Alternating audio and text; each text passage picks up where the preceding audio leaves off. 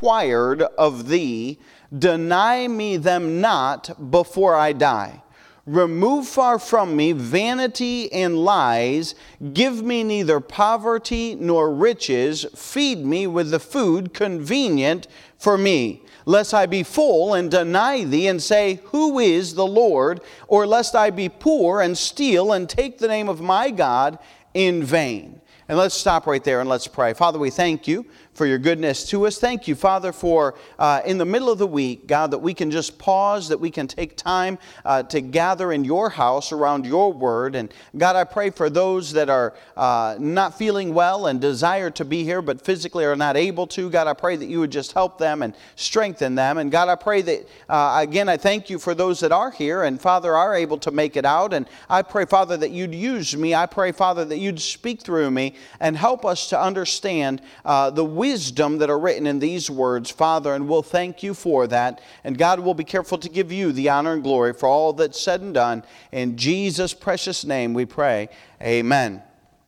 When I read this initially, he says there in verse number 2, he says, 2 things have I required of thee. And then he goes on in verses 8 and verse 9, and I counted them several times, and every time I thought, man, I'm having a hard time coming up with 2. And I was reminded that there's 3 kinds of people in this world. There's those who can count and those who cannot. You'll figure it out, all right? It'll hit you.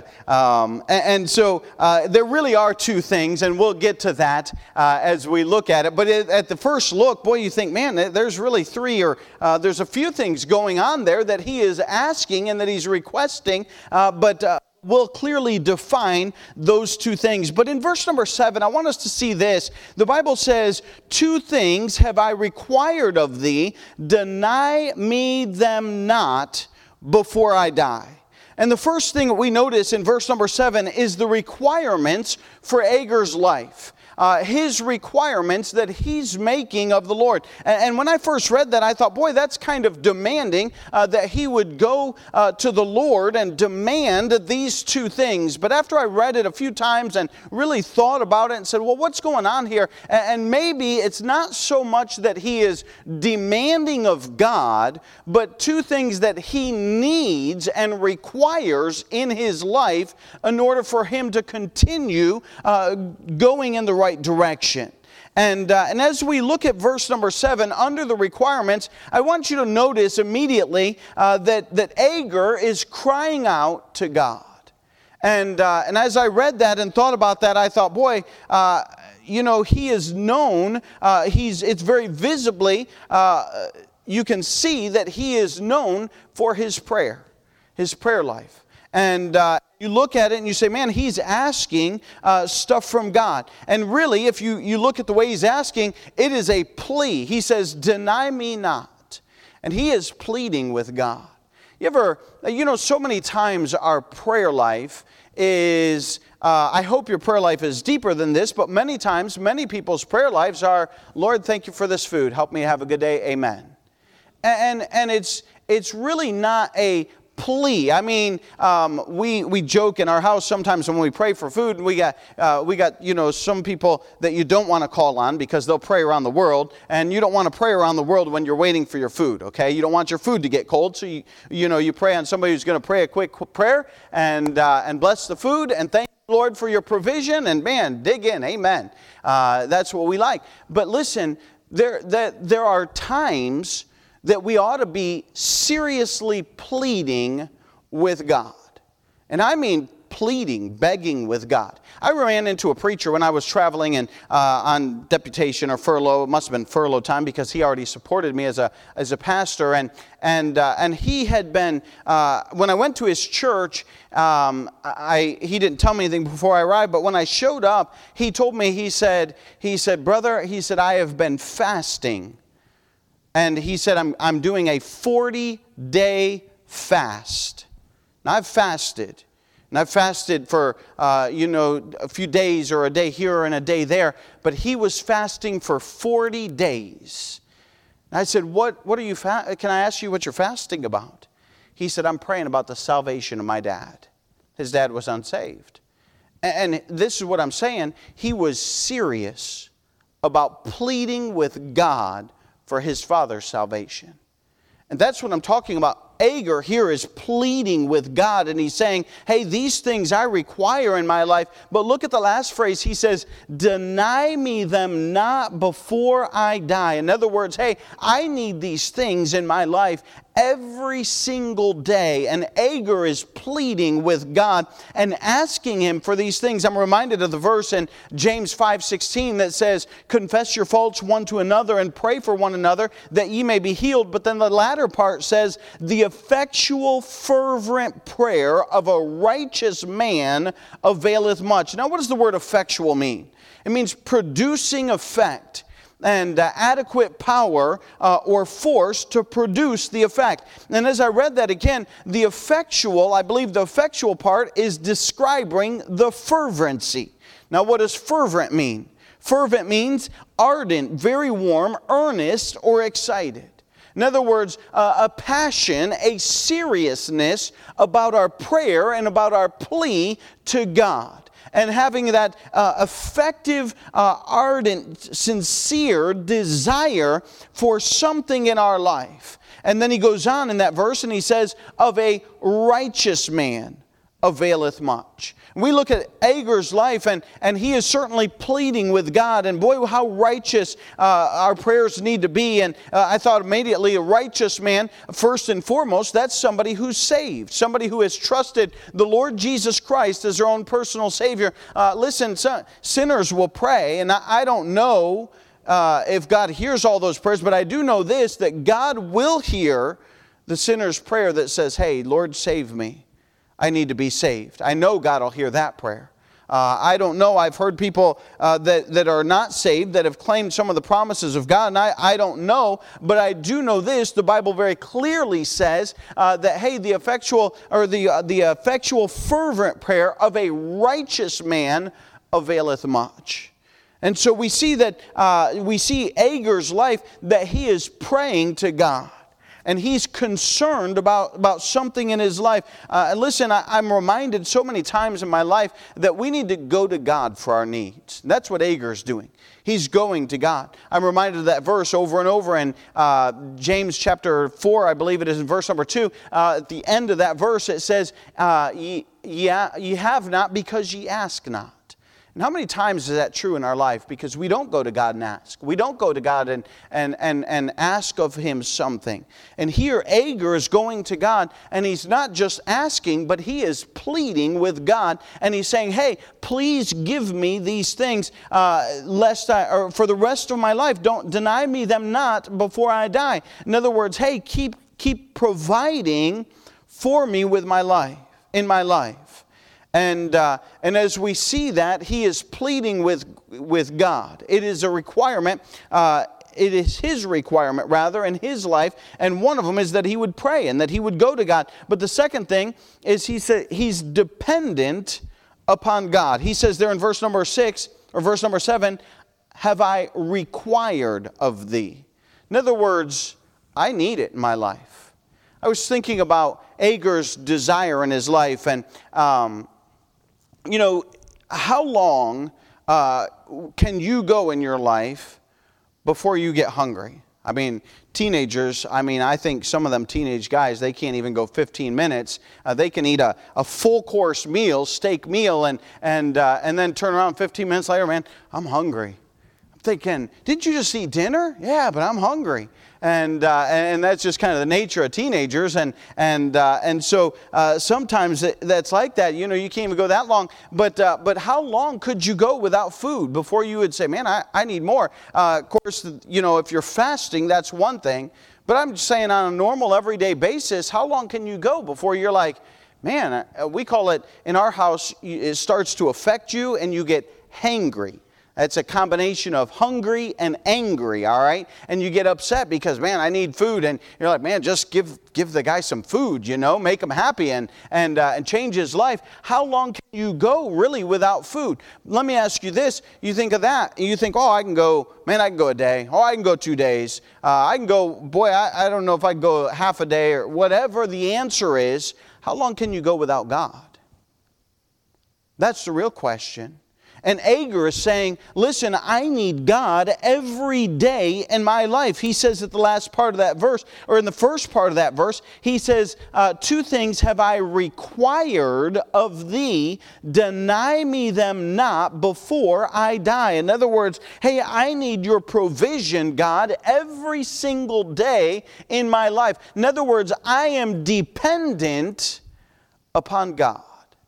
What an example that Agar is in verse number 7 in his requirements of his life, and that he prays to God, and that he has a dependency upon God, that he couldn't go a single day without God, and he requires these things in his life, and he's asking for them for every single day in his life. Go with me to verse number 8. So we see his requirements. Look with me in verse number 8, and we'll see his requests. In verse number 8, he says, remove far from me vanity and lies. I want you to notice the first thing that he's praying for is a spiritual concern. He says, remove far from me vanity and lies. Now, what is vanity? Vanity, usually, and what we think of it most often, it can mean several things, but I believe here in this case, it would mean thinking highly of oneself. Thinking more highly of oneself than they ought to think. And Agar is saying, hey, I don't want to be a prideful, arrogant person. I don't want to be somebody that would think more highly of myself than I ought to think. And so he's saying, God, remove from me pride. Remove from me the arrogancy. Remove from me the high-mindedness. He says, remove from me vanity. And listen, vanity is a problem. And many... Well, the Bible talks about it in Proverbs over and over again. How many times have we looked at pride? How many times have we looked at a haughty spirit? How many times have we looked at arrogancy and just self-promotion? In the book of Proverbs, it goes over and over and over. Go with me, save your spot here in Proverbs chapter 30, and go with me to 2 Timothy. 2 Timothy chapter number 3. And in 2 Timothy, we have a list of things that are coming in the last days. We've been over this list several times, but I want us just to point out 2 things out of this verse. The Bible says in 2 Timothy chapter number 3, in verse number 1, he says, this know also that in the last days perilous times shall come. So he's giving us a list of things that to watch out for in the last days, or signs, or things that may be very indicative of the day and age we live in. And he goes on in verse number 2, and he says, for men shall be lovers of their own selves, covetous, boasters, proud, blasphemers, disobedient to parents, unthankful, unholy, without natural affection, truce breakers, false accusers, incontinent, fierce, despisers of those things that are good. Verse number 4, traitors, heady, high-minded, lovers of pleasure more than lovers of God. Verse 4, he says high-minded. In verse number 2, he says proud. And what he's saying is, hey, the amount of vanity and pridefulness and arrogance that would come out in the last days. And he's warning, saying, hey, this is something to watch out for. And he ends it with lovers of pleasure more than lovers of God. You know what pride and arrogancy, when you boil it all down, it's basically thinking, well, I'm more important than anything else. And though we wouldn't say that, though our mouth would not frame those words, in reality, the end of that is, I'm even more important than God.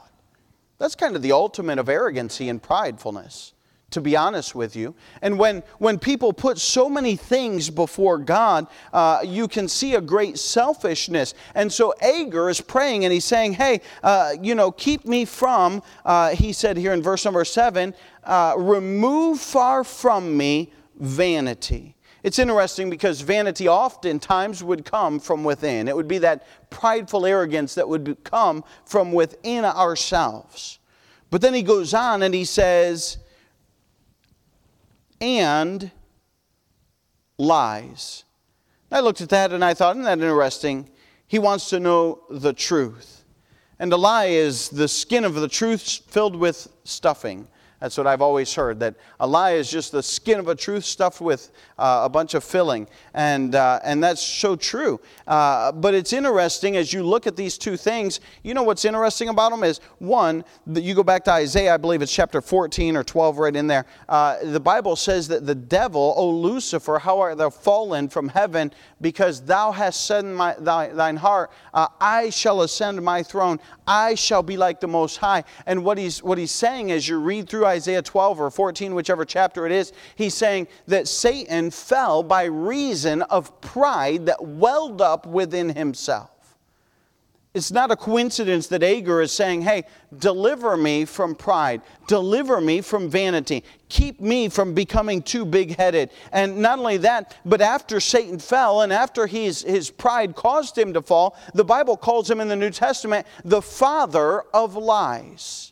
It's interesting that Agur is praying, hey, deliver me from pride and vanity in myself, and deliver me from lies as well. In other words, being deceived from what the truth is. And Satan fell by pride, and Satan is the father of lies. And so it's just interesting to note those two things. But it's very clear that he's saying, hey, God, I want a good spiritual foundation in my life. I don't want myself to be corrupted with my own pride. I don't want to be swayed by lies or inaccuracies. I want to know what the truth is. And so his spiritual concern is the very first thing that he prays for. And he's saying, hey, I want to make sure that my life spiritually is right. And so he's saying, remove far from me vanity and lies. Now, the second request that he makes, the first is a spiritual concern. The second is it's interesting, it's his physical needs. Look with me there in verse number 8. He says, give me neither poverty nor riches. Feed me with food convenient for me. He talks about two different physical needs. He talks about two spiritual things, vanity and lies. And then he goes on and he says, feed me, or rather provide for me. What's he say there? Give me neither poverty nor riches. Feed me with food convenient for me. The first thing he deals with in the physical needs is the financial aspect of things. And listen, money is necessary in the world today.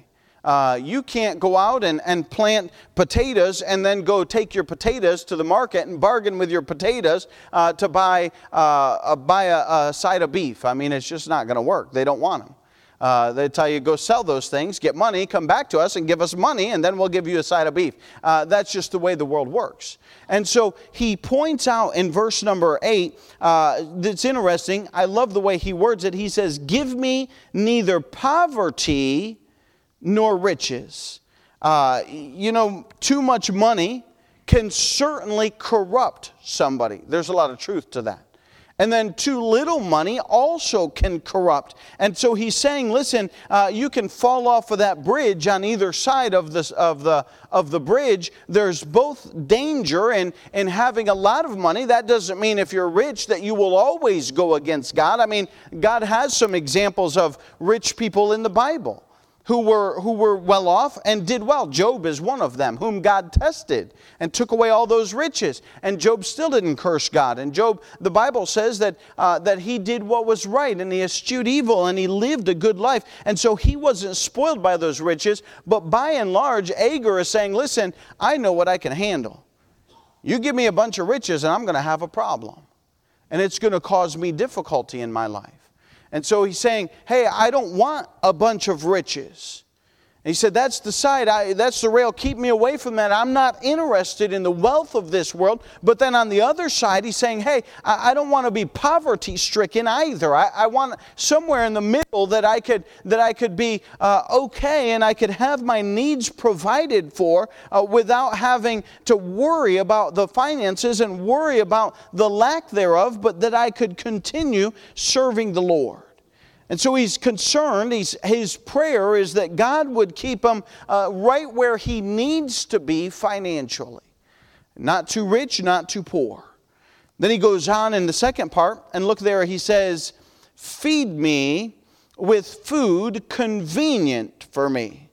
Now, today you're going to think, well, praise the Lord, that means McDonald's, here I come. It is convenient, drive-through. Taco Bell, Wendy's, Burger King. I mean, you talk about convenient. We live in a day of convenience. Microwave food, pop it in, 30 seconds, man, it's hot.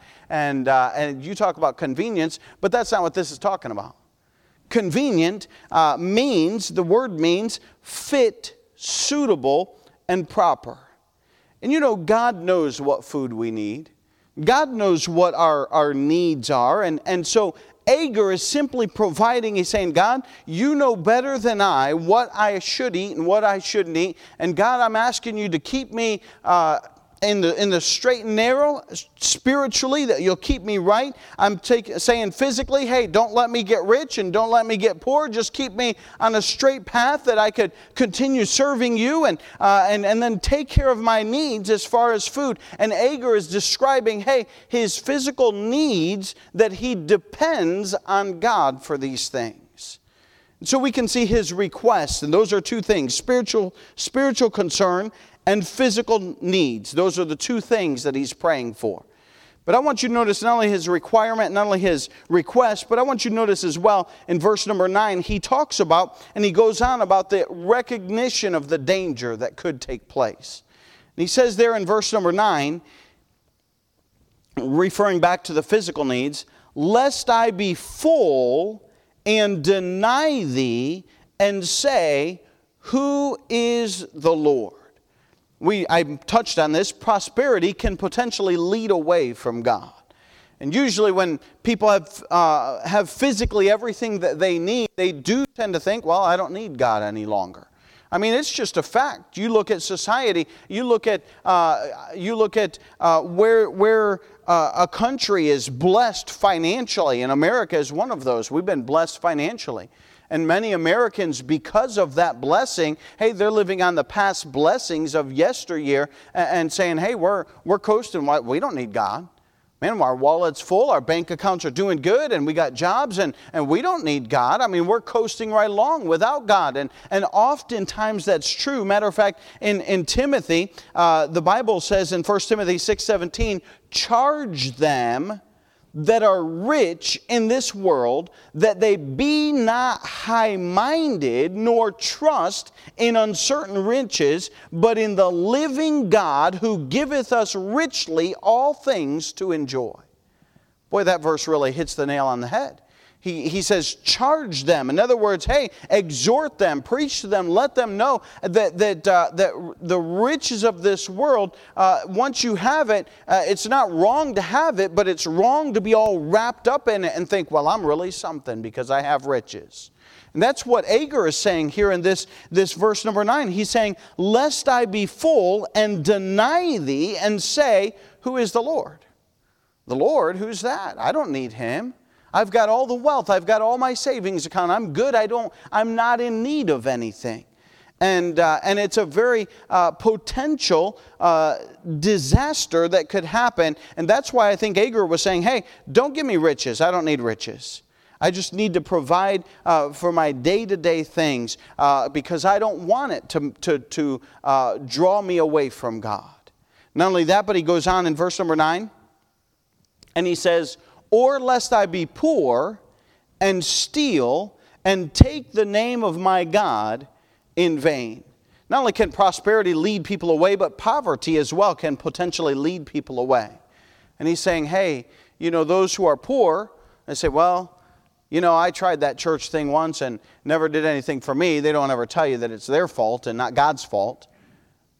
But poverty and will cause people to hit rock bottom many times. And sometimes that's not necessarily a bad thing. They will actually turn to God and be more open towards the gospel. But on the other hand, it can drive people away. And why should I pray to God? He's never done anything to me. And they'll curse God's name, as he says here. And steal and do bad things. And so he's saying, hey, I don't want to be in that boat either. I don't want to go to that extreme, and I don't want to go to this extreme, because I recognize how those can draw people away from God. And so he's saying, hey, God, my prayer, my heart's desire is, one, spiritually, that you would keep me straight, and two, that physically you would provide for my needs, but don't bless me too much. Don't give me too much while I'm here on this earth. Once I go to heaven, hey, the streets paved with gold, that'll be okay. I won't have that problem there. But here on earth, while I'm here, he says, hey, I don't want the extreme rich. I don't want the extreme poverty. I just want to be in the center and live for the Lord day by day. And so that is what Agur is praying for. And those are his two requests, really. And he recognizes then the danger that is there with the riches and with the poverty, both with the prosperity and with the poverty, as he says that in verse number 9. So I hope and pray that that's a help to you as we stand to our feet with our heads bowed and our eyes closed. We'll have a short hymn of invitation. Father, we thank you for your goodness to us. We thank you for your word. God, thank you for Agur and the prayer that he gives, and God, his heart's sincere desire to follow you. And God, may we plead with you as Agur did. May we take all of our needs and our prayer requests to you. May we spend time in prayer and asking and pleading with you. And God, may we depend upon you as Agur did. God, the two areas really that we need to pray for our own lives, just as Agur did, was the spiritual side, that God, you'd keep us straight, and then the physical side, that you would supply our needs. And God, that's certainly what you taught your disciples in the prayer, and even in physical things, God, that you can provide and you can take care of us. God, I pray that you would just bless each and every person that's here. Help us to recognize the dangers of extreme. Not that they're necessarily bad, but there is a potential for danger there. God, I pray that you'd help us to walk hand in hand with you and be in communion with you, and asking you to help us live our life for your honor and for your glory. In Jesus' precious name I pray. Amen. As we have a short hymn of invitation.